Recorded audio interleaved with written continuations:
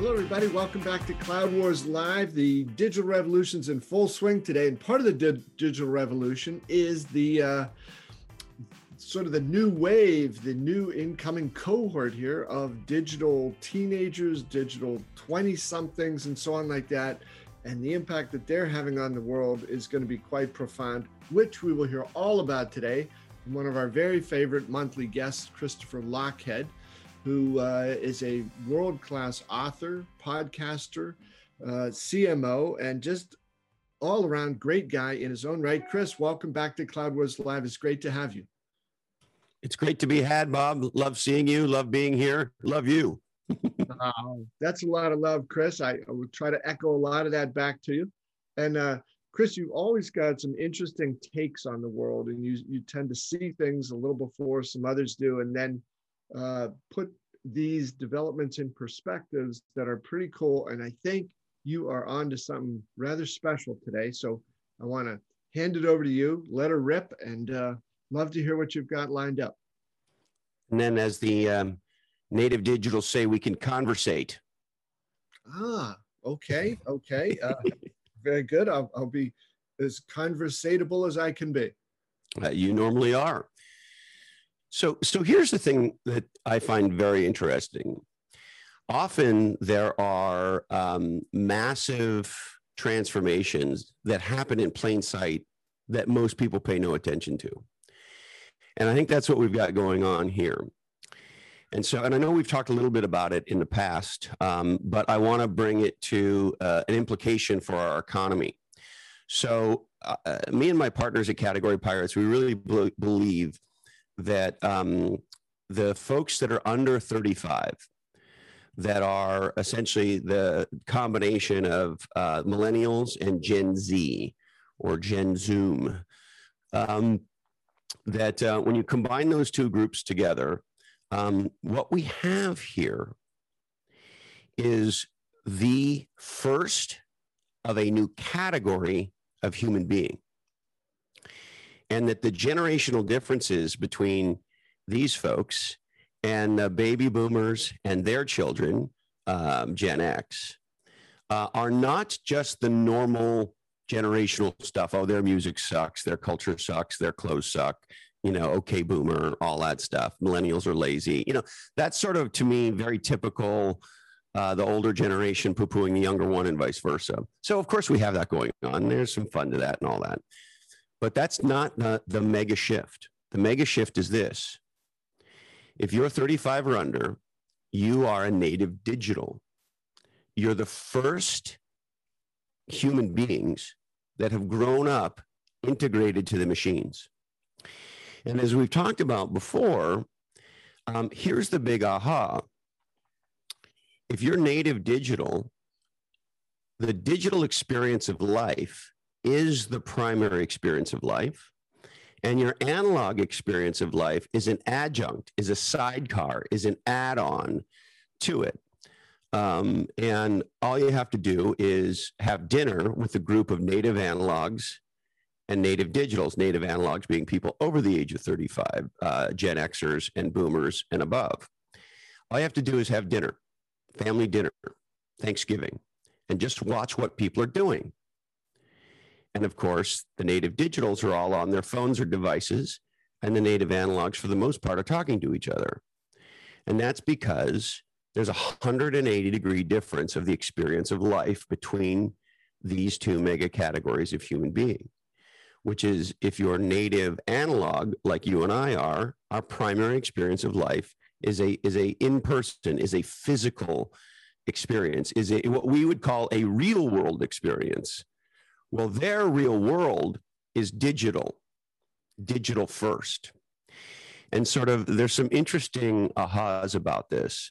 The first one is, I think, regardless of whether you're native digital or native analog, we have to understand that we are dealing with people who are 180-degree different than us. So if you're a native digital, you have to understand that your parents and your grandparents are 180-degree different people than you are. Their wiring is different, and vice versa. And this has profound effects for our economy. And frankly, it has profound effects for the way we live, work, and play. So here's some interesting numbers. Right now, let's see, there are 140.1 Americans who are millennials and Gen Zs, so native digitals. And the native analogs are just a hair under that. They're like 138 million, I think is the number. So at a high level in the United States of America, we have equal sizes of these mega generations when you compare them.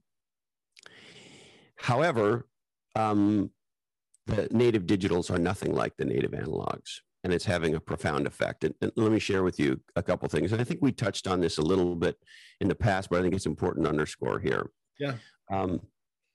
Recently, so if we look at some of the biggest digital companies, Google, Apple, and Netflix.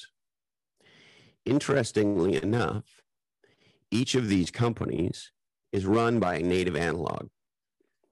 So Sundar Pichai is 49, CEO of Google. Apple CEO Tim Cook is 60, and Netflix CEO Reed Hastings is 60. In the Wall Street Journal, Hastings called remote work, quote, a pure negative. All three company CEOs mandated that after employees are vaccinated, they have to come back to work. All three CEOs publicly have said things that are in the domain of, hey, to do really cool, innovative work like we do here at Apple, Google, Netflix, you got to be in person. So they mandate that their people come back. Well, as we've talked about, what happened? The people revolted. So what's going on here? When you're native analog, your primary reality is a physical or analog reality. Therefore, of course, the only way to do creative, innovative work is in person. Because if your primary experience is an analog one, then working in the analog way is the way to get work done. However, these companies have huge percentages of native digitals. And if you're native digital, going to work is insane. You don't have to physically be somewhere to do work. Being physically somewhere to work is insane to you. And so what happened? In all three cases, the employees revolted. And in all three cases, the native analog CEOs had to renege. So what is this telling us? I think if three of the CEOs of the greatest digital companies in history don't understand what a native digital is, that's very sobering for all of us. And it's very easy to look at this and go, oh, well, you know, this is just a bunch of millennials whining about things they like and avocado toast and shit like that. Or this is just, you know, a lot of people say, oh, well, you know, the pandemic has ushered in a new way of work and so forth and so on. Okay, no. The reason the definition of work is changing, the reason we have a new category of knowledge work is because we have a new category of person. And shockingly, these three CEOs who are native analog don't understand that. And if they don't get it, what does that mean about the rest of us native analogs and whether or not we get it? So I think the cold shower here, Bob, is that the native digitals are so radically different that even the most in tune with the digital world of native analogs can miss what's really going on here. Well, Chris, you know, I remember about a year and a half ago, you were describing a visit of some friends from England, and you know, there's going to dinner at sunset, and you know, the children of your friends, you know, like sunset, you know, okay, big deal. It happens about once a day. You know, I have more interesting things going on in my device here, and that was, you know, one of the first sort of jarring things. We all sense it in some way, but the way you pushed that at the time, or, you know, surfaced this idea, was one that it wasn't that the adults were right and the kids were wrong. They're just being dumb teenagers who have to be sort of not taught some manners. But it was for them, it wasn't they weren't it wasn't a social revolution, or they weren't trying to be disrespectful. They were being real. They were being their real, which was, this is how I engage with the world. So I remember that made my head spin some at the time. Not that I disagreed with what was happening, but I just thought, okay, this is another manifestation of teenage rebellion. But it's something that, you know, with the right sort of persuasion and argument, we can overcome that. But it's clearly it's not. And over the past 15, 16 months, all the things that have gone on have only intensified it. But I think, as you said, that's not a temporary blip. This is just something that has sort of made us all, I think, a lot more aware of this. And very good point there too, Chris, about these, you know, the heads of Google and Netflix and Apple, who you think might be a little more in tune, and they completely whiffed on it. It's fascinating. And here's how profound the change is. So an outfit called Flex Jobs did a survey, and they found that 58% of workers said they would absolutely work for a new job if they could not continue in remote work. And Bloomberg reports that most white-collar knowledge workers would rather quit their jobs than go back to the office. And if you look in your own life, you probably see this. In my case, one of my nieces is in her mid-30s, and her employer was mandating that she come back. She works in accounting, and she said, I don't want to come back. So she quit. And 2 or 3 weeks later, she got a new job, and she went to go work for a startup. And she got a big bump in pay, because, as you know, regardless of what the employment numbers say, we're at zero unemployment in this country, because anybody who wants a job can get one, best I can tell. And we could talk about, you know, Uncle Biden paying people to stay home if you want, but that's probably a different conversation. But regardless, my niece, Melissa, got a job, big bump in pay at a startup. And guess what? That startup has no office. It has no headquarters. And that's a big part of why she took the job. And yet dumb-ass native analogs, because their experience of life is a physical analog experience, of course, when you're going to work, you need to work in person. Well, it turns out that that's as stupid as thinking that you should buy physical art. Because if you're a native digital, buying a Picasso is the dumbest thing you could do. But spending several $1 million on an NFT from Banksy makes all the sense in the world, because the physical is what's real. The digital is what's real, and the physical is the adjunct to it. And this change is very, very profound. It's going to impact the way we hire, retain, the way we can innovate, the way we can build new technology and grow. And we're now at a point where we're just on the cusp of native digitals being the majority at work. And get this, Bob, today you have a 62% chance of having a millennial boss. So this has profound implications for the way we work, but it's a lot more than just that. So here's the big impact that most people can't see beyond what we just talked about. Let's talk about one of the biggest categories of GDP in the United States and frankly in the world, what you might call the stuff business: hard goods and consumable goods. Stuff in the analog world, analog stuff.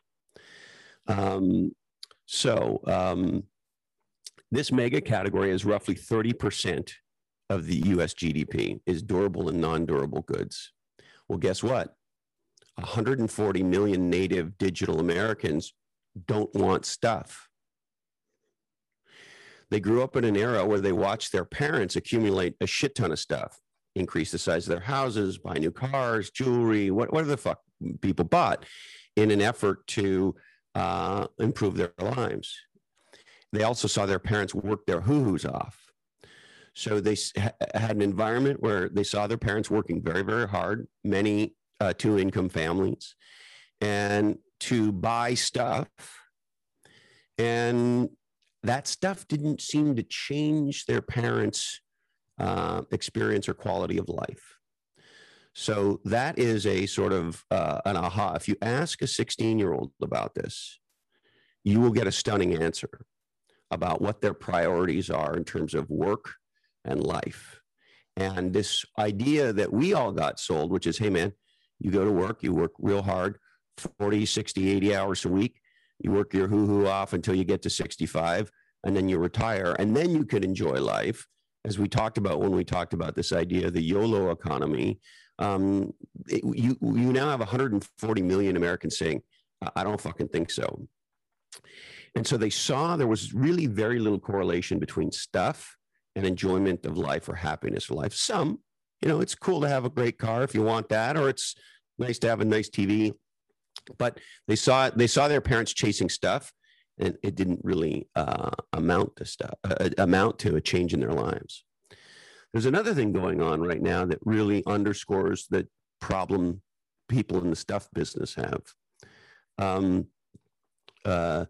Not to bring up things that aren't fun, but you've had the experience of losing parents. Yes. And when we lose parents, if we're native analogs, the parents leave behind a whole bunch of stuff. Antique lamps, and grandma had that, silver plate or silverware that she loved so much, and all this stuff. Sometimes cars. Sometimes I have a friend right now. His father's got cars and boats and all this stuff. Well, guess what? When you go to give native digitals grandma and grandpa's stuff, their favorite ring, their watches, their whatevers, the kids don't want it. It's junk. And so in a generation, we've literally had the pursuit of stuff go from being one of the most valuable or valued things in our world to 140 million young Americans view it mostly as junk. 74% of Americans now say they value experiences more than physical products. And the vast majority of people who say that are millennials. Today, Gucci is selling virtual bags for more than they're selling digital or physical Gucci bags. Wrap your brain around that for a second. As I mentioned, NFTs are showing, it was hysterical to watch the native analogs shit all over these NFT sales. Well, I don't know about NFTs in specific, but what I do know is if your primary experience of life is digital, then you're going to spend time, money, and energy improving and enhancing your digital life, not your physical life. Cryptocurrencies, what people don't understand about crypto is it is now becoming the primary, quote unquote, way we store value in the digital world. And just as a side note, the recent spike in inflation is going to increase the value and the focus on crypto. And if you're a native digital, just like the idea of a physical painting is stupid, just like the idea of going to a physical job is stupid, physical art is really stupid. What if somebody steals it? What if somebody pierces this is a side note, but I knew this entrepreneur in the .com era, complete piece of shit. And he made a whole bunch of money, like a giant amount of money.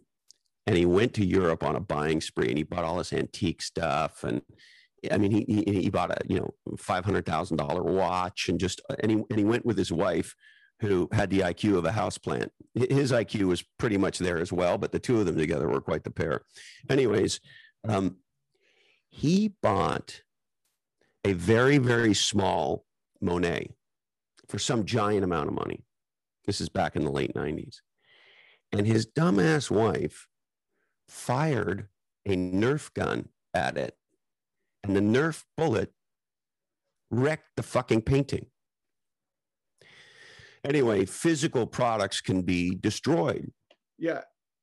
Chris, fascinating point. And let me just take a second here. I want to offer up a word from BMC, our sponsor. BMC wants to know, is your business on its A game? That's when systems are intelligent by learning from markets, where automation is paramount yet effortless, and when technology and people work as one in an enterprise. The A game is your business at its absolute best. BMC calls this the autonomous digital enterprise. Find out more at bmc.com/A-game. The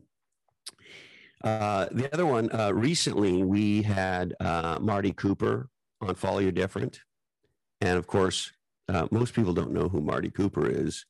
Marty Cooper is the creator and inventor of the cell phone. He led the team at Motorola that did that. And one of the things he said to me is, and he's in his 90s now, and he's unbelievable. And I find it shocking and terrible that we all know who Steve Jobs is, and we all know who Bill Gates is, and we all know who a lot of the great innovators of the modern era are. And I would assert, this is a side note, I would assert that no innovation has been more impactful in modern times to humanity than the mobile phone, and yet nobody knows who Marty is. He's got a great new book out called Cutting the Cord. Anyway, one of the things Marty told me, he said there are more cell phones in the world than there are toothbrushes. So that's sort of where we are with this technology and stuff. And here's the other one. 70% of millennials are not in a financial position to buy a house. So even if they wanted to buy stuff, they've got nowhere to put stuff. Additionally, what they value is not what we valued. Native digitals are not getting their driver's licenses. Native digitals would rather travel and have autonomy over their schedule than land a high-paying job. Meet my niece Melissa as an example. So because we're having the first generation of a new category of human, we're also having the biggest shift in perceived value in 100 years. The stuff that your parents and my parents and your grandparents and my grandparents valued the most is now considered junk by their grandchildren and great-grandchildren. And they don't want it. And even if they did, they got nowhere to put it. So what does that mean? Well, it means that 30% of the US GDP is going to change. And what it means specifically is if you're in the stuff business, you work for a company that makes physical stuff, you're in trouble if you don't wake up. So Harley Davidson's sales are dying. Why? Native digitals aren't buying motorcycles. They're not even getting driver's licenses. Canon finished because they're just a camera company. And even look at companies that are doing very well. If Nike doesn't lead in the digital sports category, if within a few years they're not getting a disproportionate amount of revenue from, I don't know, NFT'd shoes maybe, they're in a lot of trouble. If Costco doesn't figure out the digital consumer and the blurring of what's digital and what's physical, they're in a lot of trouble, because the more your life is digital, the more time, money, and energy you're going to spend on enhancing your digital life. And specifically, what native digitals want are experiences. And what our friend Joe Pine, who wrote one of the most important business books of the last 25 years, The Experience Economy, calls transformations. He says a transformation is one level after an experience. So you do something that's an experience, and it somehow enhances or changes your life in some way, and therefore it is a transforming experience. I'm synthesizing what Joe says. And so the native analogs, that's what they value. They value experiences, and they value experiences that are transformational in some way. And so what do we think is going on here? Well, first of all, the World Bank says that global GDP has shifted from 54% services in 96 to 65% services in 2018. And what have we seen in the tech industry? This podcast is called Cloud Wars. Well, every cloud technology company is a services business. And many of them, of course, who were leaders in prior eras, as you write about all the time, have had to, quote, transform, right? So Microsoft, by way of example, you write about this all the time, used to sell physical stuff, and then they'd sell maintenance with it. Well, today we subscribe to Microsoft Office. And so the shift to digital is the corollary with it. The thing that is connected to it is the shift to services. And we see that in what the World Bank tells us. And so if you're in the physical stuff business, you have to make two changes. You have to create digital capabilities around your physical stuff, and you are going to probably sell them as services. So by way of example, what are we going to see in cars? Well, we're going to subscribe to all the shit inside the car, right? This is what they're going to want us to subscribe to, all of the features inside the car, whether it's the infotainment system or whether it's subscribing to the heated seats. But we're now, the manufacturers are now creating an environment where they can have an ongoing revenue stream that is created by digital capabilities in the car that we will subscribe to. So we're not very far away, by sake of example, to subscribing to digital services in the car where all the sensors tell us what's going on in the car, so that the car can proactively tell us when it needs something, as a way of example, and many others. Another example in my life, I recently bought a new e-mountain bike. As I've told you, I'm obsessed with all these e-bikes. And so I'd been buying sort of the fun round town kind of mopedy things. And I recently bought a super ding dong e-mountain bike from Specialized. Well, guess what? It's not a physical product. It's a technology digital product. So first of all, there's no wires on the bike. So when you squeeze the handle, when you squeeze the brake, it all communicates via Bluetooth. You got to charge the batteries that connect the squeezer to the brakes. It's a little freaky if you're a guy like me. The other thing, more importantly, is the bike was designed to work with my iPhone. So when you buy the bike at the bike shop, they show you how to download the app. They'll download it with you. They help you set up your profile, and you connect to the bike. Well, guess what? You do this so that you can track all of your rides. And of course, you don't just track the geography of the ride, you track all the data about the ride. And if you wear a heart rate monitor, you get that. You get the number of calories you burn. You get how long the ride was. You get what elevation changes there were. You get, average speed, minimum speed, maximum, all this rich data.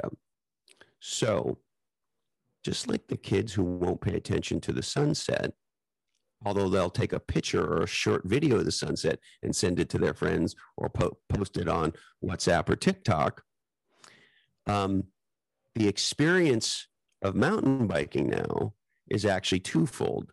You do the ride, and then you have another experience of the digital experience of the ride with all the data. And so what's more real, the photo of the sunset or the TikTok of the sunset, or the seeing the sunset or the photo of the sunset? What's a more real experience, doing the bike ride? Or if you're me, I come home from a bike ride now. My wife, Carrie, says, "How was the ride?" I said, "Oh, it was great. I went out with my buddies and we did this and we did that." She goes, "Oh, show me." And I show her my phone and she looks at the ride, and you can see yourself get better over time, right? Of course, this is what Peloton is. It is a hybrid analog and digital product. And Specialized, in the case of this e-mountain bike, has done exactly the same thing. They've turned the mountain bike into a Tesla. Now, why does this matter? Because as a rider, the data and the digital information about the ride after the ride, for many people, is as rewarding as doing the ride. And I would assert if you're a native digital, the ability to share that information with your friends is actually more important than doing the ride. From a business perspective, because a company like Specialized is on the leading edge here, they also have a massive advantage. You and I have talked much in the past about how a data flywheel contributes to a company becoming a category queen or a category king, because the more insight we have about our top customers, the more in tune we are with the category, the more in tune we are with the category, the better that we'll be at innovating over time. In addition, let's say the folks at Santa Cruz Mountain Bikes come out with an unbelievable new e-bike next week that maybe I would want to buy. Well, guess what? I've got all this data in this Specialized system. And so it's hard for me to switch to a competitor when all of my data is hosted in, if you will, the Specialized cloud. And so the big aha here is if you're in the stuff business, you've got to make your stuff digital ASAP, and you've got to reimagine what your stuff actually is. The other insight, and this may be obvious to some, but I think it's important to underscore. The reason Google is on the precipice of $2 trillion in market cap, the reason Apple's a $2 trillion market cap, the reason Amazon's a $2 trillion market cap company is because digital business models are what you could think of as increasing returns business models. So in a physical business model, if you were to look at the revenue curve and the cost curve, they're basically tied to each other. You know, so if you think about a Starbucks, if they want to grow revenue, they got to open a location. And yes, can you improve your cost to revenue ratio, AKA your margins over time? Sure you can. And there's this thing called economies of scale and blah, blah, blah. But when you're in the stuff business, if you want to increase revenue, there is a commensurate increase in cost to serve those customers and deliver that revenue.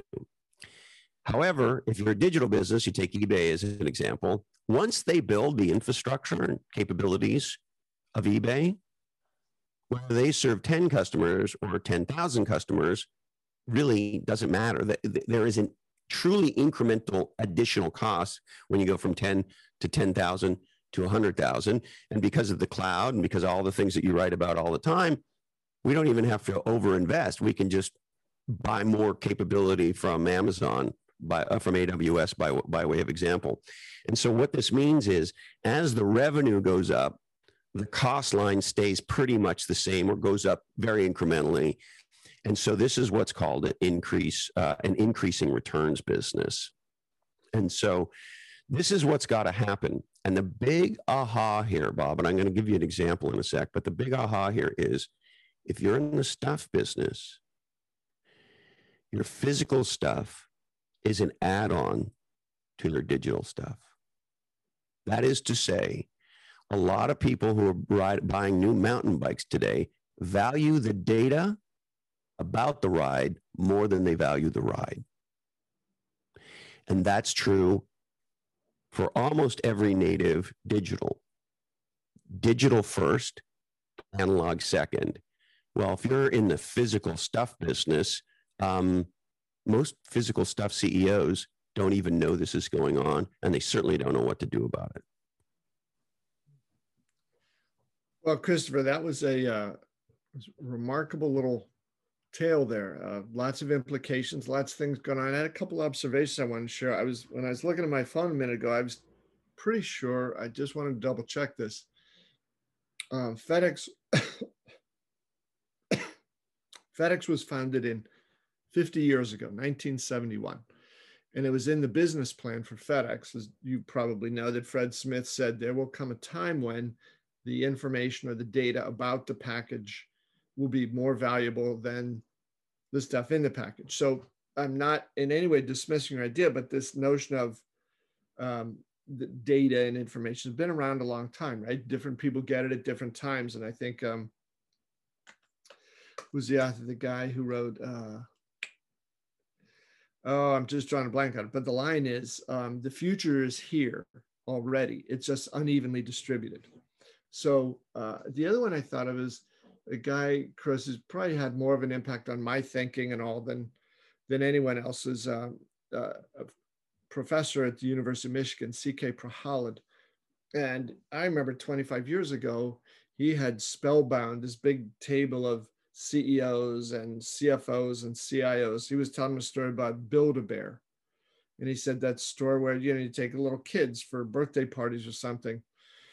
And he said, his basic point was, he said, the bear, he said, and all the accessories, he said, maybe it costs a total of $5, but every single parent there dropped 100, 200, 300 bucks because it wasn't about the bear. It was about the experience that was wrapped around that. And he was the first person I heard say that he said the things become artifacts around which we build experiences. So some people saw this early, but it was, I think, sort of on the fringes. And I think, Chris, it sounds to me very much like what you're saying is this isn't the fringes anymore. This is becoming mainstream. And we have a choice, right? We can say, that's a bunch of crap. That'll never happen. These kids don't know the value of anything. Okay, yes, no on that, but they're half the country's population now. And I don't see any more millennials being created, or any more generation digital, what do you call them? Native analog. Native analogs. We're done. We're the last. But so I know that some of these ideas have been around for a long time. Here's the aha. Most companies aren't doing anything about it. So here's a simple example, right? As the vaccines come out and all that, and our economies have begun to open, and one of the things that now many of us are enjoying again for the first time is the ability to go with our friends and loved ones to a restaurant. Well, what do we have going on here? It's the exact stupidity and ignorance of native analogs at work. You go to a restaurant today, and it is not unusual now for you to sit down at the table and there to be a QR code thing. And oh, cool, we have a touchless menu. You click on that thing, and magically, what do you get? You get the menu on your phone. And that's it. What? This is an innovation? Only a native analog could think this is innovation, right? Because the rest of what needs to happen is fucking obvious. You need to be able to look at photos of the meals. You need to be able to maybe you're interested in a recipe. Maybe there are individual reviews of the individual dishes. So it's not just a Yelp review of the restaurant. It's, I really like the whatever, the Caesar salad or whatever it is, right? And of course, the obvious is, well, then you can order yourself. And oh, by the way, if you're like me, and for some reason, you unbeknownst to me, I can't be in the same zip code as a pickle. So you can order your burger or whatever the fuck you're ordering, and you can say, and by the way, don't put a fucking pickle anywhere near this. And oh, by the way, we need another round of beers, and so forth and so on. And so this is an exact example of what happens with every innovation. When the movie camera first comes out, what do? Human beings videotape plays. So they take the old world and they slap the technology on it. What we don't do is say, what does the new technology make possible? And so the stupidity in restaurants right now, to me, is indicative of the behavior of native analogs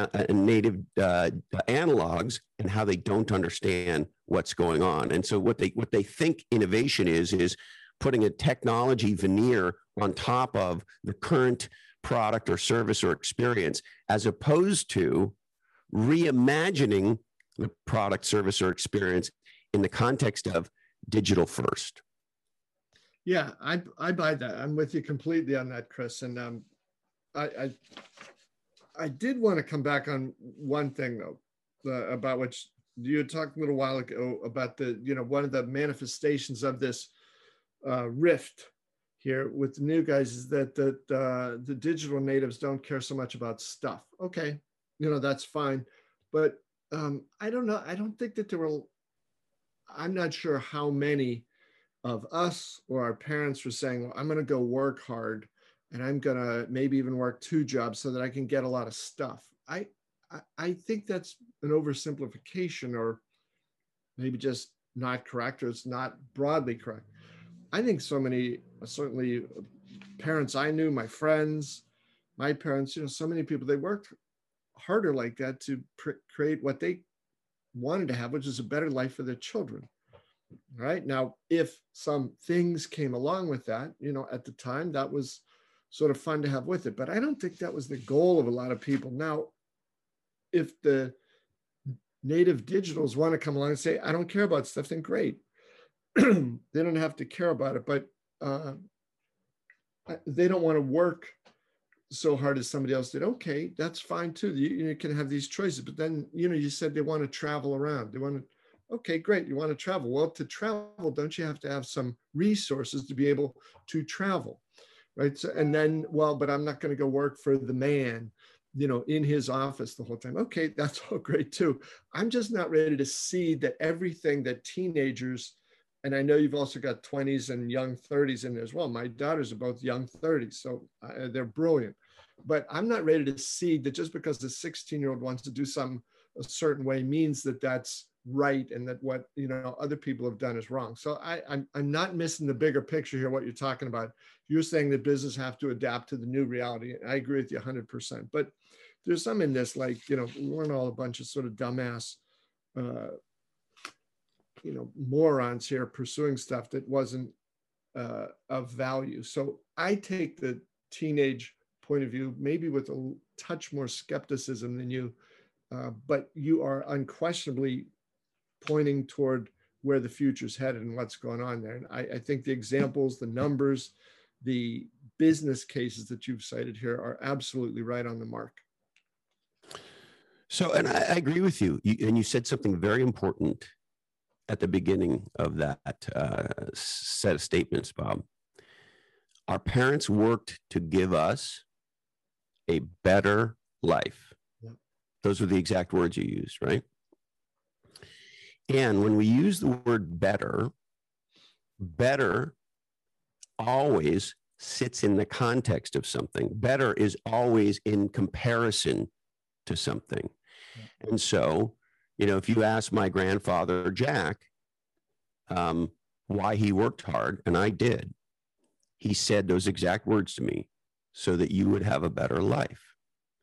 Here's the aha. Native digitals don't want a better version of a native analog life. They want a different life. It's a whole other different design, and it's one that values things 180 degrees different than what native analogs value. And that's really the only argument I'm trying to make. And what I'm saying is the shift is so profound, it's easy to not soak in it and get what's really happening. So can I play a game with you that me and my partners played on this topic? Sure. So we recommend people do the following when they want to create a breakthrough category and a breakthrough new business. Play this thing called a breakthrough game. And the way the breakthrough game looks is really simple. Imagine that you no longer work for your company and you're at a startup and you have an unlimited amount of money and you have all of the assets of your former company and none of them if you don't want. We've talked about this in the past, right?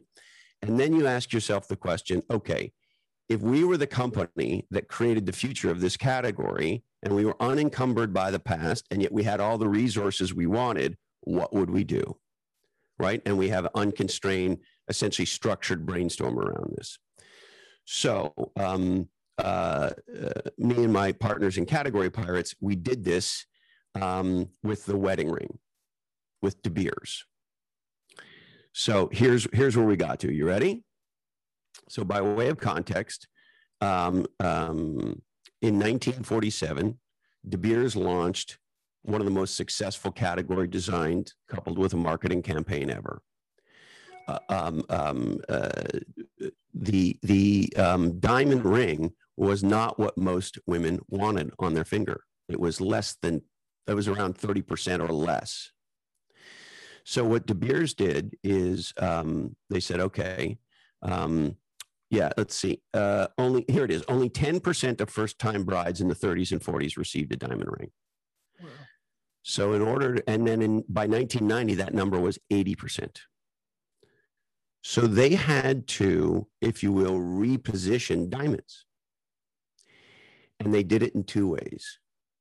They niched down on wedding rings.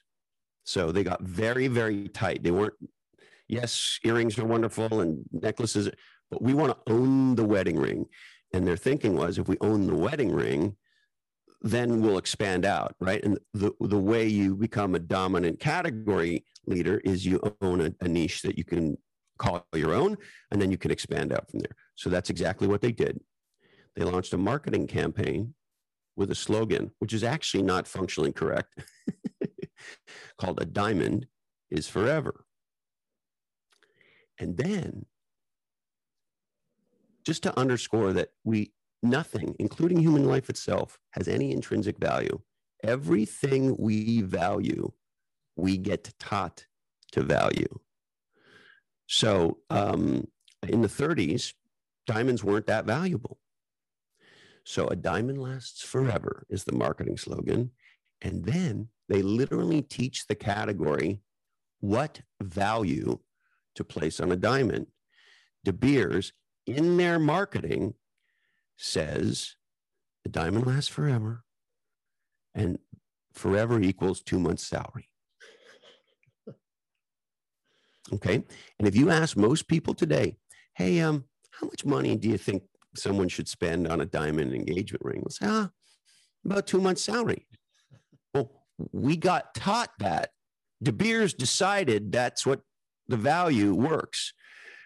Well, between 1939 and 1979, DeBeers revenue went from 23 million to 2.1 billion in 1979. And today it's a multi-billion-dollar mega industry, as you know, and the vast majority of wedding rings are diamond rings. Now, guess what? Millennials aren't buying them. A lot of them don't have the money. And B, they go, 2 months' salary for a thing, for stuff? Not so much. So we played the breakthrough game with, okay, if you were DeBeers, what might you do? Okay, well, the first aha is today in the United States of America, more than a third of people meet their spouse or significant other digitally. So let's wrap our brain around this. Products, services, experiences, transformations, right? This is what Joe Pine teaches us. Well, you could argue, and I certainly would, that getting married, picking a partner, is the most transformative thing we do. How much does having Wendy in your life matter? Oh, it's the whole show. So our spouse, our partner, transforms our day every day.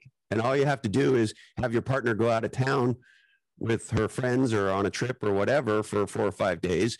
And you quickly understand what your life is like without your partner around, right? And so they transform your life every day. Okay, so that's the most transformative thing that happens to you. And now more than a third meet online. Now, when you and I were kids, we had to have this thing called game if we wanted to meet a potential partner. And when we were really young, game took a lot of courage. You know, starting with, can I muster the courage to walk across the gymnasium while the music is playing and no one else is dancing, or very few other people are dancing, and the girls are over here and the boys are over there? I'm going to walk across and I'm going to ask the girl that I had a crush on for the last 3 months if she wants to dance with me, and everybody's going to see what she says or does to me. And I'm either going to walk back with my tail between my legs or I'm going to be dancing. Well, guess what? Native digitals have no such experience. It used to be when we were younger men that maybe we would walk up to somebody in a bar that we found interesting or attractive, and you had to have a, quote, opening line, right? and you had to have a sense of humor, and you had to be able to shuck and jive with what they said, and there was all that, right? Well, guess what? Today, that's not what it takes to find a partner. Today, your text game and your emoji game is what determines what happens to you in the dating world. And so, as we wrote in the category pirates, no copulation without digitization. You got to have digital game. And I don't know about you, you know, I hope to never be single again in my life because I love who I'm married to. But in the event that that would happen, I would not know how to have digital game. This would be a skill that I don't have, that I would then have to learn. Okay, so all that said, that sort of sets the context of what you might call a headwind for DeBeers. So if we write this in the letter, if we were writing to DeBeers, here's what we might say. The next generation doesn't want your rings. Diamond rings are too expensive, easy to lose, at risk of being stolen. Diamond rings can break, rust, they're small. So if you take them off your finger for just a second, you'll probably lose it. And diamond rings actually don't last forever. After a generation or two, the ring that used to belong to great grandma doesn't have any more sentimental value, and often it can decrease in value over time. In fact, a physical diamond ring is more annoying than it is valuable, more of a liability than an asset. That's the first thing we would say to DeBeers. Of course, they would give us the middle finger more than likely. But here's what we suggest that they do. So DeBeers, to their credit, has already purchased a company that does, quote, lab-grown synthetic diamonds. Mm-hmm. And experts can't tell the difference. So part of why diamonds are valuable is they restrict the supply. The big part of why they're valuable, of course, is because of the marketing and category design. Well, now, at a relatively low cost, you can create an infinite amount of diamonds that, even to the eye of an expert, are hard to distinguish from a quote unquote real diamond. All right. So they've already done that. Okay, interesting. Here's what we think they should do. Number one, create a new category called authentic synthetic diamond. That's step one. Step two, treat the authentic synthetic diamond as a sidecar to the real product, which is the digital version of the ring. So we think that analog products that are going to survive are going to be the ones where, for the most part, the digital version is the real one. So in this case, what happens if you lose an engagement ring? No big deal. You 3D print it because the real one is on your phone. And maybe the customer pays a replacement fee. However, if you think about moving from products to digital to services, guess what? Maybe a diamond ring is something you subscribe to on your phone. And for $9.99 a month, you can hold the authentic digital version on your phone. Then maybe for $14.99 a month, you can hold your spouse's phone too, your spouse's ring too. Because if you're like you and me, I mean, I like my wedding ring. I do. I wear it sometimes, special occasions and shit, but I don't really give a shit. And most guys, not all, but most guys, whatever. It's, you know, we wear it. Maybe we like them. We do it to make our spouse happy, and you know, maybe we enjoy it. I like wearing it when we go out and do family things, and I'm very proud that she's my wife and all that. But I'm a guy who surfs in boxes and does all this stuff, and wearing it all the time doesn't make any sense. So anyway, so maybe for $14.99 a month, the wife can hold their husband's digital ring, or you can hold your spouse's digital ring. Now, what is a wedding ring really? It represents commitment, memories, and story. So maybe for $29.99 a month, you can attach a whole bunch of things to your digital ring. Maybe it's photographs of the wedding. Maybe it's your family history. Maybe it's 23andMe data.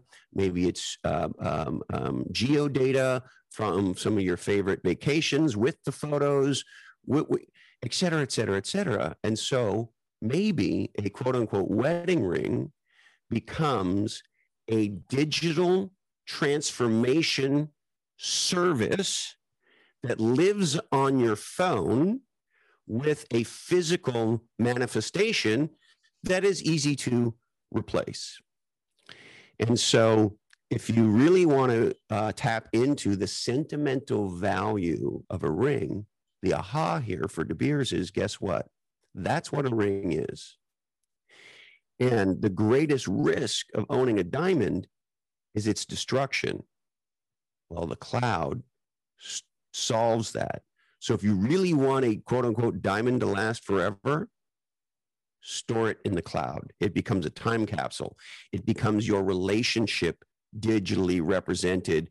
And it's the transformation of your life in the form of photos, videos, sound clips, memories, GPS tracking data of your favorite trips, et cetera, et cetera, et cetera. And oh, by the way, you can share that digital ring with your family and friends if you want to.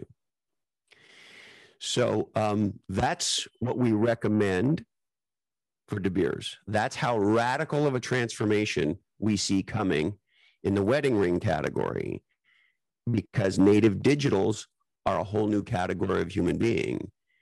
And what DeBeers is facing is they either do that or something like that, or just like all the stuff that's being handed down from grandma to you, to your daughters are going to call that stuff junk. That grandma's old jewelry is junk. And me, Eddie, and Cole, we know the likelihood of DeBeers doing this is close to zero. They are not going to listen to anything we just said.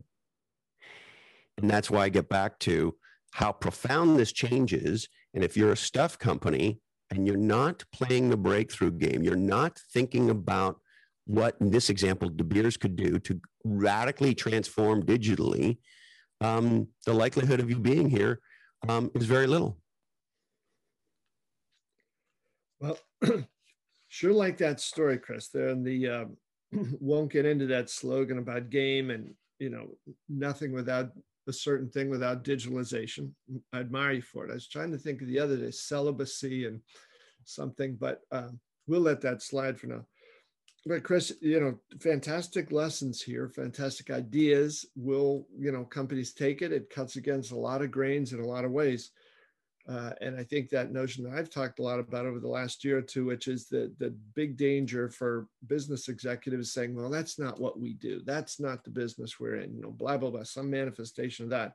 And I think you're giving them a lot of good advice here and some facts to sort of support about saying it's not the same world. So it really doesn't matter what you do or what you've done. It's all going to come down to what do you do? What do you choose to do? Do you try to force the past onto a new generation that has a very different view on life, or do you try to adapt your old ways to a very new future and a new reality? And I love that notion of tying experiences around things. That's an enriching point of view, and the companies that get that right, as you've pointed out, a number of them, and some that need to get it right, there will be days of reckoning coming for all these folks. Yes. And like a lot of things, a lot of the innovation is going to come from startups. Yesterday, I shot an episode of Follow Your Different with a venture capitalist named Sergey Young. And Sergey is a fascinating guy because he's the founder of this thing called the Longevity Vision Fund. And he exclusively invests in quote unquote longevity companies. And he's proclaiming that we will have human beings who live to 200 years old. And he's saying that, so the oldest human to ever live was 122 years old. And he is in his late 40s. And he is saying he will absolutely live past 122 and live well. So anyway, we have this whole discussion about it. His new book's a stunner. It's coming out very soon. I can't wait to drop the episode. Loved reading his book. I think it's an incredibly important book. And why do I share this with you in this context? Now, he's biased. He's a venture capital who invests in startups. So caveat, caveat, caveat. He believes, and he's meeting with who he says are the top longevity companies in the world, whether it's gene therapy companies or diagnostic companies or the companies that are allowing us. Right now, we can regrow liver. Yeah. There's the ability to take a liver, slice it into 50 pieces, inject it under your lymph node, and bam, you have 2 livers, and bring me some more Jack Daniels. We have that ability now.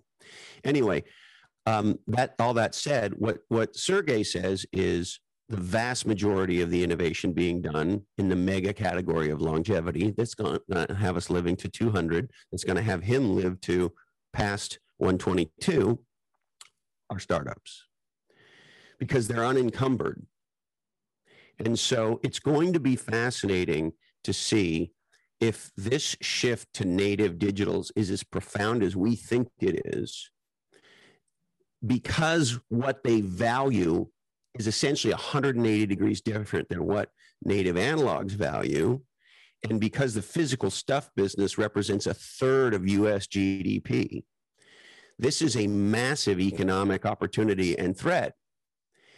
And my spider sense is, and this is what Sergey's saying in the longevity space, is the vast majority of innovation and new category creation in this digital first era is going to come from startups. And the likelihood that, in the example I gave you, a DeBeers is able to make this shift is very, very low. Yeah, Chris, and I would imagine that low probability is going to plummet, over a few quarters, certainly over a couple of years, right? The time is now. And, you've talked about it before, the future needs you.